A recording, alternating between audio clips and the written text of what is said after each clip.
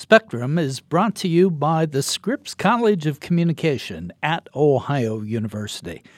The Scripps College offers the foundation for individuals seeking to blend creativity and practice so that graduates have the freedom to direct their skills and move the world forward. Its faculty takes a multidisciplinary approach to academic, professional, and social growth so that graduates have relentless optimism to navigate the changing environment. Learn more at ohio.edu/Scripps College. Welcome to Spectrum. Spectrum features conversations with fascinating people. Some are famous and some aren't, but the common thread is that they all have captivating stories. Today we're talking with Kyle Kondik, an author and trusted political and elections analyst for the University of Virginia Center for Politics. We're talking about the latest political polling and the fallout from the presidential impeachment inquiry in the House of Representatives. He also gives us his analysis of the current state of the 2020 elections.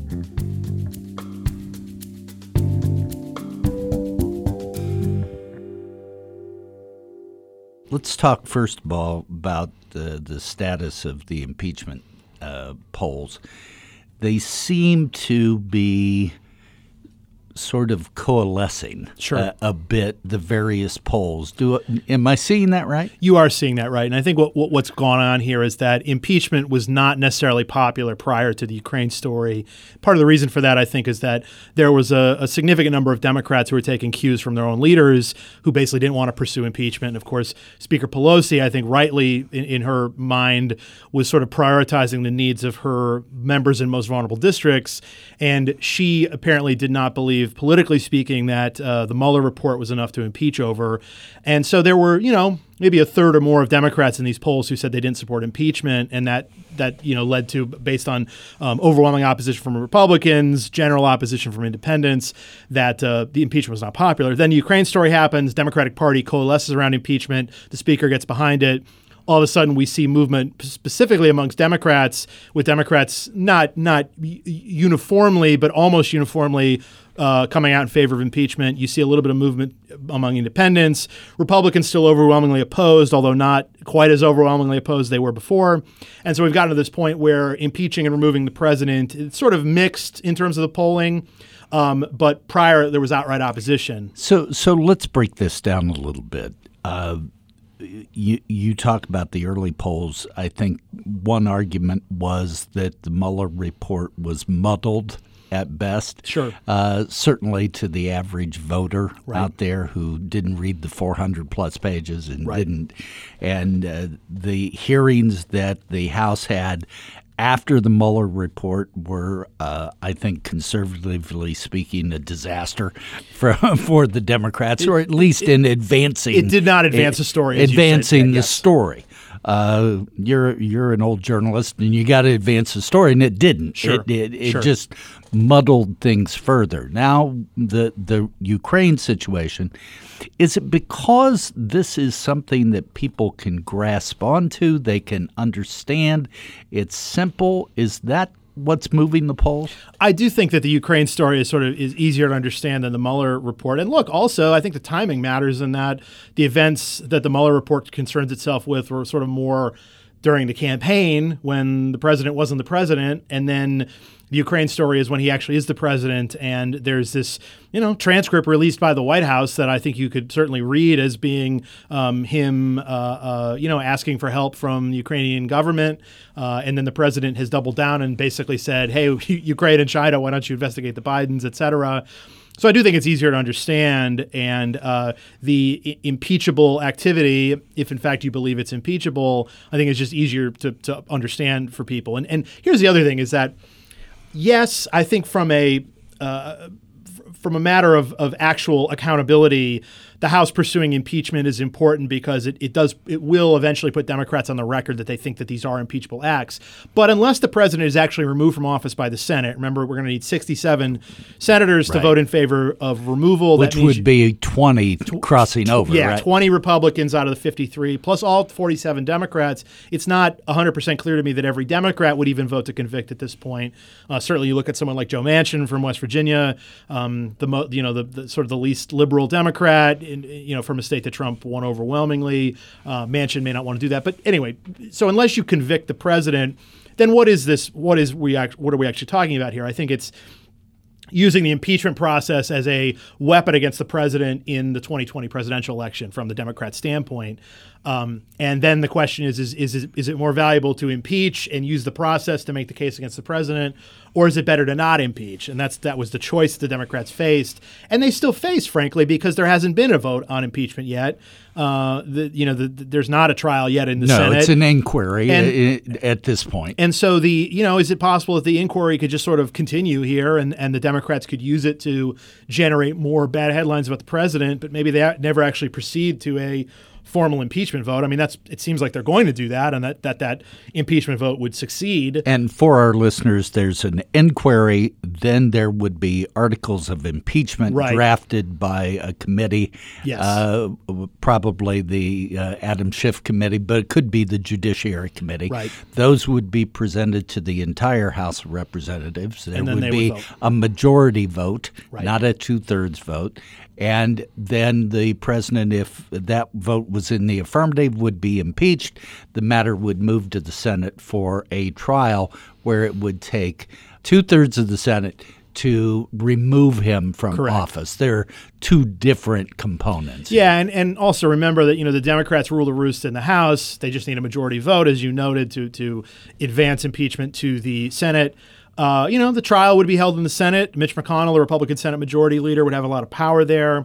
The Chief Justice of the Supreme Court, John Roberts, would preside over that. Although Republicans in the Senate would be able to sort of dictate the terms of the trial and maybe would be able to do it in such a way that would be beneficial to the president. Because the trial, the rules are Senate rules. They are not constitutional on the trial. And that's another important thing to remember here is that, basically for every other person in the United States of America, they're held accountable by the judicial system if they're accused of committing a crime. The president really is different. I at least interpret it that way, and I think some constitutional scholars do as well, but I don't know if there would be unanimity of opinion on that. But basically that the Congress is the sole arbiter of determining whether a president has committed a crime or not.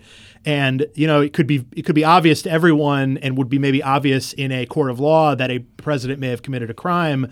But if Congress doesn't believe that he has, then he effectively hasn't, at least while he's president.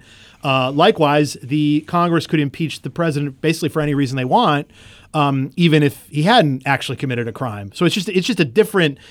It's a different venue of justice for the president than it is for any other American, which maybe some people would disagree with me on that, but that's sort of how I interpret it. And I think it's an important thing to remember as you follow along with this impeachment battle, that really the president legally is, to me, different than everybody else.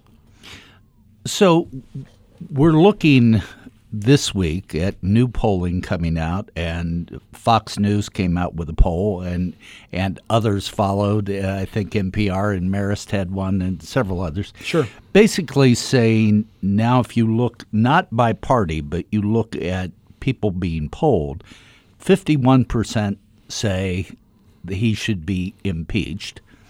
Another 4% say he should be impeached and removed. Or no, I've got that backwards. I'm sorry. 51% said impeached and removed. 4% just said impeached. Right. So that's 55% to 45%. That has been moving in favor of the Democrats on this, has it not? It has been. Some of the polls are a little bit mixed, though. Like Quinnipiac, for instance, found, I think maybe 10 days ago or so, they were at 47-47 impeach and remove, and then they came back with, I think, 45 impeach and remove, 49 not. And again, that's statistically basically Sure. the same, but it's a little less clear cut than say Fox News or Marist. NBC Wall Street Journal had a little bit different take, and that's why I say to me the opinion on impeachment and remove is still a little bit mixed. It's just a lot stronger than it was before the Ukraine story. But it's moving. It is moving. It's moving yes. towards impeachment, and I know as a observer of politics and a pollster as well, you look at trends. Correct. Now, is this a trend that you expect to continue, or is it one that you expect to snap back and be volatile? I think that there has been a clear trend, but I also wouldn't interpret there being like clear overwhelming public support for removal, though I don't think we're at that point yet. But maybe we will get there. And this is the dangerous thing for Republicans is that I think the Republican Party in general has basically rallied around the president on this, with some exceptions, and some people have had sort of couched reactions to it on the Republican side. Riding that fence. Yeah, but if we get to the point where it's 60% support impeachment or removal, or 65%, which again we're not there yet, and maybe we won't get there, then it gets a little bit harder because that means that there would start to be a sizable minority of Republicans who would actually support impeaching and removing, and also I think there's a political calculation here that. Will Republicans feel at some point that they're better off with Mike Pence, for instance, as the nominee next year than Trump? Although, here's the thing with impeachment is that you could actually do impeachment in such that you remove the president from office, but you would not forbid him from running for office again. Although the Senate only requires, as part of an impeachment vote, would only require a simple majority to ban someone from running again. So that's another wrinkle here. There's separate votes here. But that would be a Senate vote. Correct. The House mere impeachment does not prohibit someone from running again, correct? Yeah, hypothetically, you could remove a president with a 2/3 vote in the Senate, and then presumably, if you had 2/3 to remove, you would also have a simple majority to prohibit from running again. But maybe not. Two separate votes. It's two separate votes. Yeah, which again it's a pretty confusing, complicated process. Okay, here. so now layering this. We have President Trump's actions or inactions in Syria with the Kurds and withdrawing the troops from northeastern Syria, where the Turks are invading as we speak and embattling the Kurds.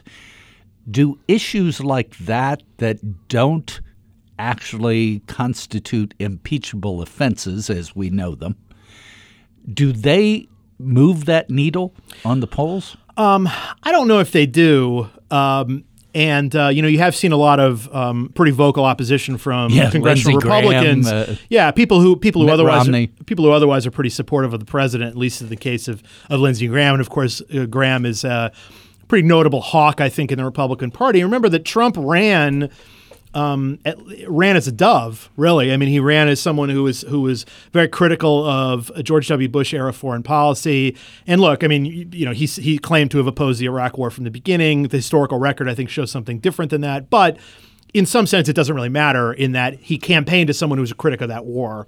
And I do think that I don't know if the president did this deliberately or if he just sort of stumbled into it, but I do think the president sometimes benefits from putting himself on the opposite side of the hawks in the Republican Party because it's a way to remind some voters that what he is and that maybe he is a little bit different from the Republican mainstream, particularly on issues of foreign policy, and that he is, in his own way, living up to their own expectations of what a, quote, America first, end quote, president would be.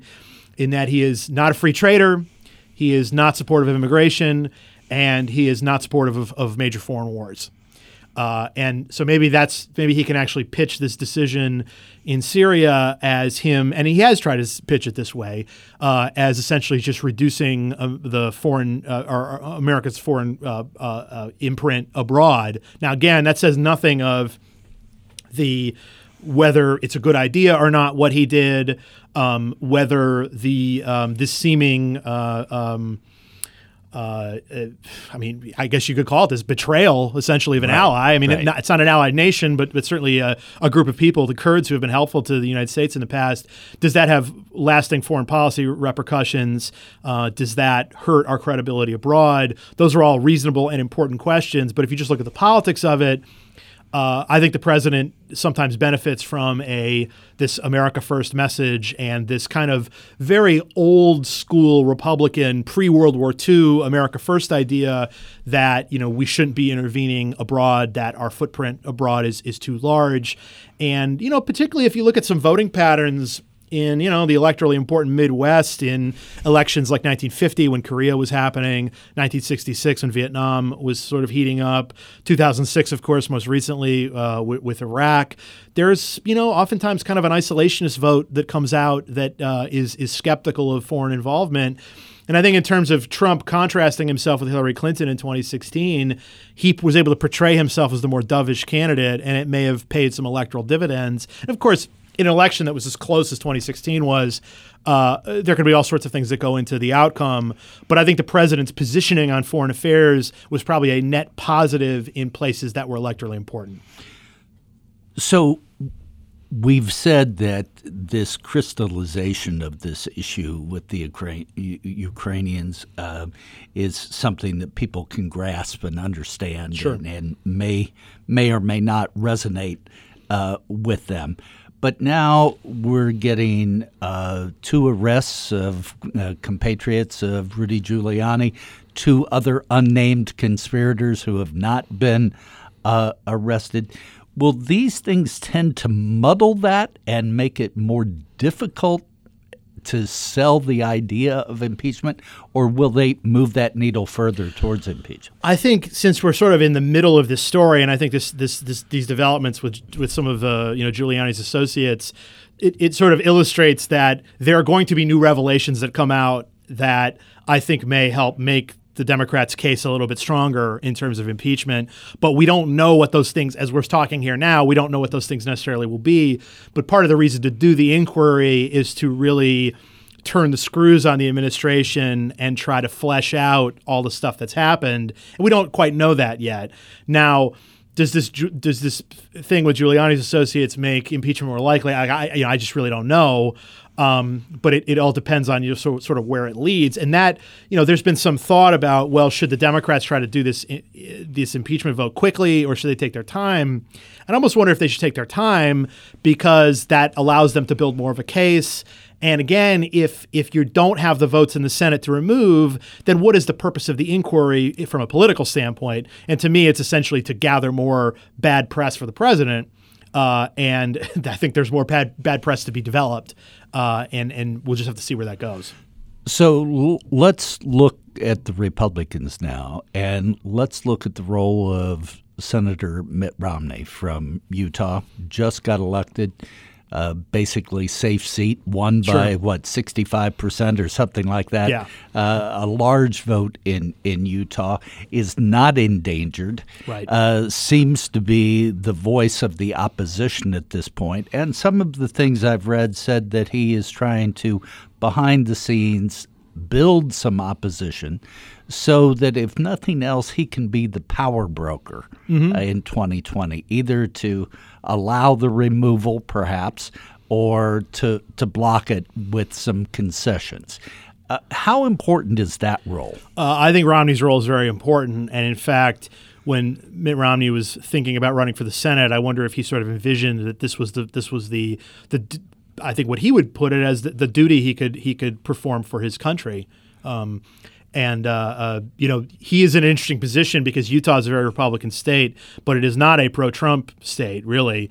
And in fact, we had Evan McMullin, the kind of independent conservative who was Mormon himself, who ran in 2016, and he got a decent share of the vote in Utah, which I think shows that in a lot of places, if you find yourself on the wrong side of the president as a Republican, you're going to pay a price for that. I think Romney's got some freedom of movement here. One, because he's not on the ballot for many more years, and who knows, maybe he'll only be a one-termer. He certainly he is on the older side, although he certainly doesn't come across that way. Right. That's one of the benefits, I think, of living the Mormon lifestyle. Is he's a clean living person. Doesn't drink alcohol. He doesn't drink coffee. His looks haven't changed. No, much since he ran for president. He looks great. He sounds great. I mean, he seems very much with it. And again, he has some freedom of action here. And there are some potentially movable Republican senators. Susan Collins of Maine is up for re-election. She has a very difficult vote on a potential impeachment because she still retains some crossover appeal, but she became a more nationalized figure during the Brett Kavanaugh fight, which may or may not imperil her next year, but maybe impeachment would hurt her even more. And there are a number of retiring senators, like, for instance, Lamar Alexander of Tennessee, who I don't think is a huge fan of the president, and he doesn't have to face the voters again, so he might also be able to participate here. And, it's not just having 67 votes for removal, which, again, I don't think the Republicans or the Senate would be even close to at this point.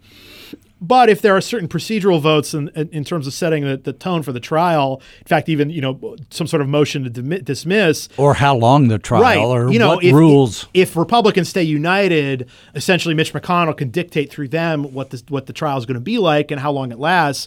But if there are a number of senators who maybe don't want to vote to convict, but also want to make sure that the trial in the Senate is not essentially a sham, they may vote with the Democrats on certain things as they set up the trial. So if Romney is voting with the Democrats on certain things, that may be important, particularly if he could bring along a few others to make sure that the trial doesn't go precisely how the White House and Mitch McConnell want it to go.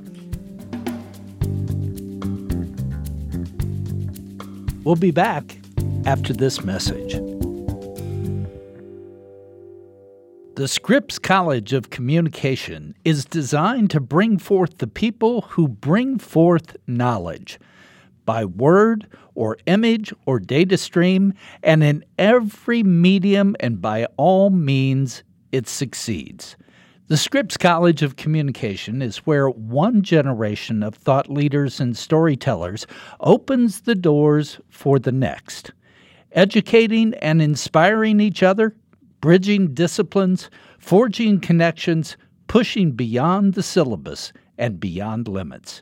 And because all participants belong to a far-reaching community of achievers, they reach higher and further, not just ready for change, but hungry for it, demanding that ideas be heard, perspectives shared, and visions realized. This is how the Scripps College moves the world forward. This is what knowledge demands, and this is why the Scripps College of Communications exists. To make it loud, to make it clear, make it known. Learn more at ohio.edu/Scripps College.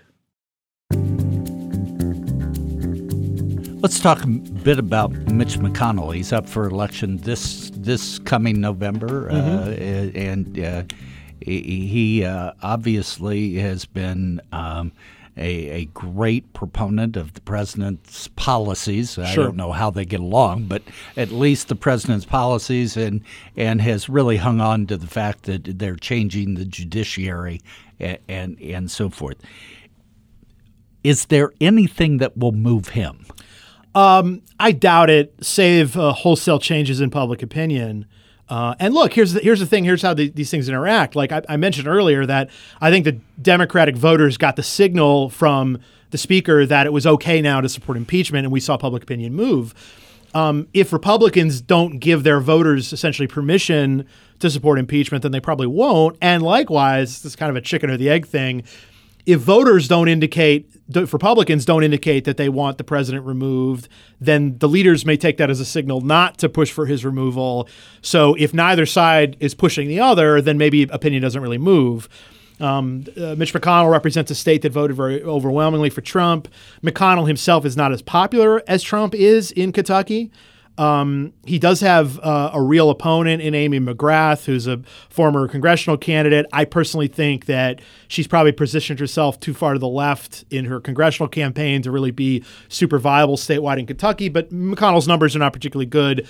I think he should still be okay. But if, again, it comes back to this idea that if I think most Republicans feel like they're better off with Trump than without him from an electoral standpoint in 2020. Does something happen to change that? I don't know. And that perhaps is volatile. Perhaps. Yeah, that is volatile, and it depends some on public opinion, but I think it also depends on events themselves and what more comes out about the president. And that's sort of the point of the inquiry, is to try to dig up as much of that stuff as you can from the Democratic perspective. So let's talk about the president's election strategy. Obviously, he's targeting Minnesota, Michigan, Pennsylvania, the Rust Belt, and those states that Wisconsin as well, the states that he thinks, and probably accurately so, pushed him over the Electoral College.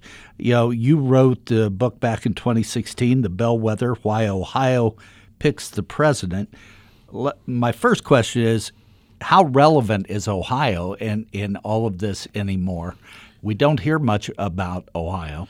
And secondly, I want you to comment on that strategy of targeting those kinds of electoral college states. So the thing about Ohio is that, the reason I wrote the book was to sort of explore it's a pretty prominent role in presidential elections a lot of the time. I'd say particularly in the, in this century, there's been a ton of focus on Ohio. But really, if I went from 1896 to 2012, and no state better reflected the national voting patterns than Ohio did, I think, particularly in the second half of that time period. So there wasn't really any clear trend, although the state usually votes a little bit more Republican than the nation. And then what changed in 2016 is that the state got significantly more Republican than the nation. Voted for Trump by 8 points when Clinton was winning the national popular vote by 2. So in terms of margin, the state was 10 points more Republican than the nation, which was the furthest Ohio had been from the national vote since 1932. Wow. And I think what we see in the electorate is that there's a growing percentage of the electorate that's non-white. Nationally, it's 25 to 30% of the electorate, give or take. Those voters are voting, 3/4 or more for Democrats. And then you have the white vote, which collectively is a Republican-leaning bloc. But there are differences in the white vote, specifically among white voters who have a 4-year college degree and white voters who do not have a 4-year college degree. That latter group, white voters without a 4-year college degree, have been trending Republican. This is prior to Trump. This was happening, but Trump really hypercharged those trends. I think he was a good candidate for that kind of voter, better than Mitt Romney, for instance, was for Republicans. And at the same time, white voters with a 4-year degree, who used to be the bedrock of the Republican Party, Hillary Clinton was probably the first Democrat to win that group. You can't take these post-election polls as 100% truthful. Right. This is why I'm using kind of general numbers. Right. But most people seem to feel that way. That Clinton won white college voters. All those different sources disagree with that. And so what you're seeing is this trade-off happening in the electorate, with whites with a 4-year degree becoming more Democratic, whites without becoming more Republican. And Ohio is first of all is whiter than the nation. And secondly, it has a relatively high percentage of white voters without a 4-year degree. If you listen to election analysis, you'll hear these voters referred to as, quote, white working class.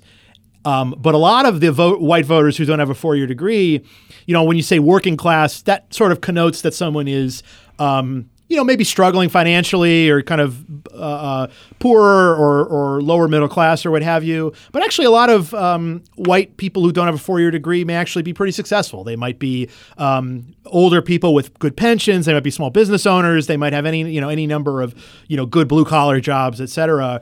So again, that white working class moniker can be a little deceptive, but the overall point is that these groups are shifting, and that Ohio has a higher percentage of these white voters without a 4-year degree. They're trending Republican. Therefore, Ohio is trending more Republican.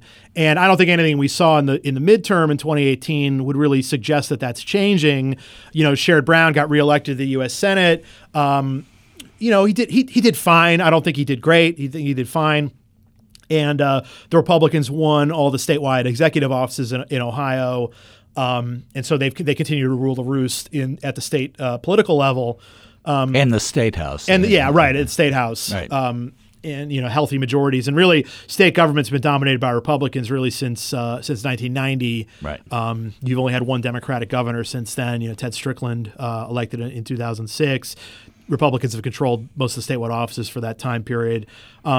So, I think where Ohio exists in the electoral environment right now is that you would not expect it to be, the number one state in terms of spending and campaign visits. And in fact, it probably would be down the totem pole there. But Trump cannot win without Ohio. So if we're following the campaign in the fall and there is polling that essentially indicates that Ohio is tied or something like that, that's probably more broadly indicative of an environment where the president's probably losing, because there are lots of similar kinds of voters throughout the Midwest. And if Trump is sort of losing several points off his margin for 2016 in Ohio, that probably also means the same thing's happening in Michigan, Wisconsin, and Pennsylvania. Those are states he that were collectively decisive in 2016, and the president won them all by less than a percentage point. So Ohio, I think, can be sort of a broad indicator maybe for the rest of the region. But I think Democrats look at it and say, hey, we don't have to win Ohio. And in fact, that's been true historically, is that just cut the margin. Yeah. One of the points I make in the book that I think is probably even truer now than it was before is that winning Ohio is a necessary but not sufficient condition for Republican presidential victory, because throughout the entire history of our current two-party system, Democrats versus Republicans, which you could date back to 1856. Ohio was voted for the losing candidate in 5 of those elections. And each time that happened, it voted for a losing Republican over a winning Democrat. And so the last time that happened was Ohio voted for Richard Nixon in 1960 in the very close and competitive 1960 presidential election against John F. Kennedy. The president cannot put together an electoral college majority without Ohio, which I think makes the state somewhat tempting. And we see the Democrats, holding their presidential debate in Westerville at Otterbein. At Otterbein, yeah. And first of all, I think while I don't think there's really any sort of electoral impact from where a debate is held, the fact that they're holding in Ohio, I think, is notable in that they still want to bring their candidates to Ohio and have some attention paid to the candidates in Ohio. But also that particular part of the state has a lot of these, it's an affluent, highly educated suburban area. Westerville itself is trending Democratic, as is a lot of the kind of suburban zone in and around Columbus. And in order for Democrats to win the state, they need to enhance their margins in those places to make up for the votes that they're losing, I'd say particularly in Appalachia, but really in a lot of rural areas and small cities across the state. All right. I want to shift gears as we wrap up, and that is to look at the Democrats. Obviously, the field is way too broad to have any predictions at this point. But let me ask, how important is the Democratic candidate to this election? Or is this up or down on Trump and almost anybody could run? It's a great question. I would say that whatever you think about the importance of so-called candidate quality now as compared to maybe 30, 40 years ago, I think candidate quality probably matters less, because the parties, I think, there's less ticket splitting. There are less voters willing to switch who they vote for. Now, there are a lot of people who still did that, and there are a lot of people who voted for Obama who also voted for Trump. Right. But the parties, I think, have higher floors than they used to. Maybe you think about the great blowouts in the 20th century, and there used to be a lot of really uncompetitive presidential elections, but even some of the weakest candidates like Barry Goldwater and George McGovern, they both got around 40% of the national vote. I would say that maybe these days, maybe more like 44 or 45% is the floor.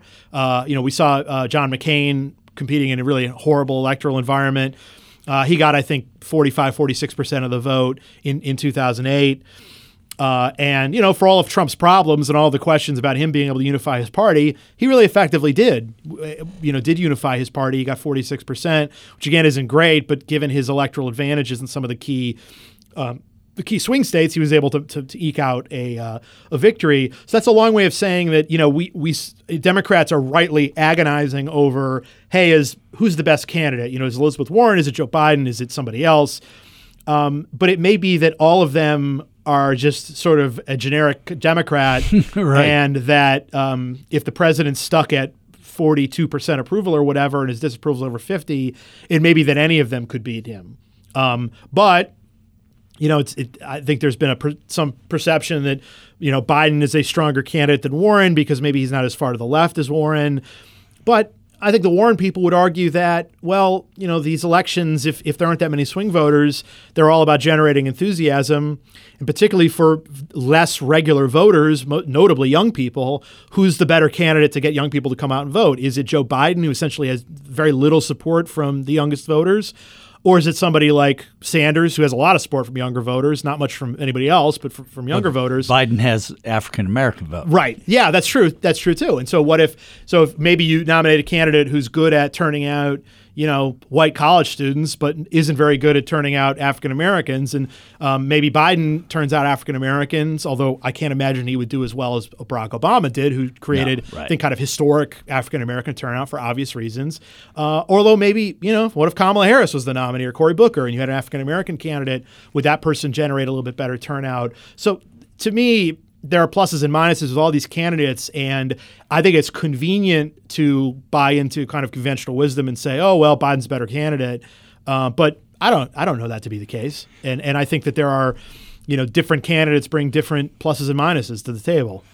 Last question, and that is, if somebody is a layman out in the Midwest, a political observer, you're on the inside of all the facts and figures and trends, what's the thing that we should be looking for? What's the next thing that we should pay close attention to? I would say that Republican support of the president, and even though it's been very consistent, does support for impeachment or removal tick up a little bit amongst Republicans? Does his approval rating dip a little bit amongst Republicans? That really hasn't happened yet. But at a bare minimum, the president needs to keep that part of his party united. He can't win if that's not the case. And one other thing, if you're looking at polls, so the approval rating of a president for an incumbent president is usually a pretty good proxy for what that person is going to get in a general election. And the president's approval is such now that it's lower than what his vote share was. His vote share is about 46%. His approval is, depending on the poll, 38 to 42. 41, 42, 43, something like that. And also, there's been a trend in some of these polls where the president may be actually, he's at, I think Fox News in one of the recent polls, it was 45% approval, which is a little bit better than maybe some of the others. But in a named ballot test against, say, Joe Biden or Bernie Sanders or Elizabeth Warren, those candidates were leading Trump, and Trump was only getting 40% of the vote. So there, in those polls, underperforming. Yeah, he's underperforming his approval rating, and that can't happen for this president. He probably will have to win a tiny segment of voters who disapprove of him, and this is what he was successful at in 2016. Is that there were about a fifth of the electorate had an unfavorable view of both Clinton and Trump. Trump won those voters, according to the exit poll, 47-30. The rest of them voted third party. So amongst the people who were sort of wavering and who had bad feelings about both candidates, he won that group. Can he do that again? Or was that just a function of people wanted to change in the White House? Clinton was unpopular. Can another Democrat do better amongst that group? Because if that's the case, the president's path sort of gets more narrow. Kyle, as always, thanks for sharing your wisdom. We appreciate it. Normally we do this on the phone. It's nice to do it face to face. It is great to be here. Appreciate it. Thank you. Today our guest was author and political analyst Kyle Kondik. He's given us his analysis of the impact of the presidential impeachment inquiry on current polling and his snapshot of the 2020 presidential election. Spectrum is produced by WOUB Public Media. Adam Rich is our co-producer. I'm your host, Tom Hodson. Please subscribe to Spectrum. You can do that at Apple Podcasts, Stitcher, Google Podcasts, Blueberry, or at NPR One. Spectrum also is available at the NPR Podcast Directory. We always welcome your feedback, so please rate our podcast or review it through one of your podcast outlets. If you have questions or comments about our podcast or have suggested topics for us to cover, please direct them to me by email. You can do that at hodson@ohio.edu. Once again, that's Hodson, Hodson, @ohio.edu.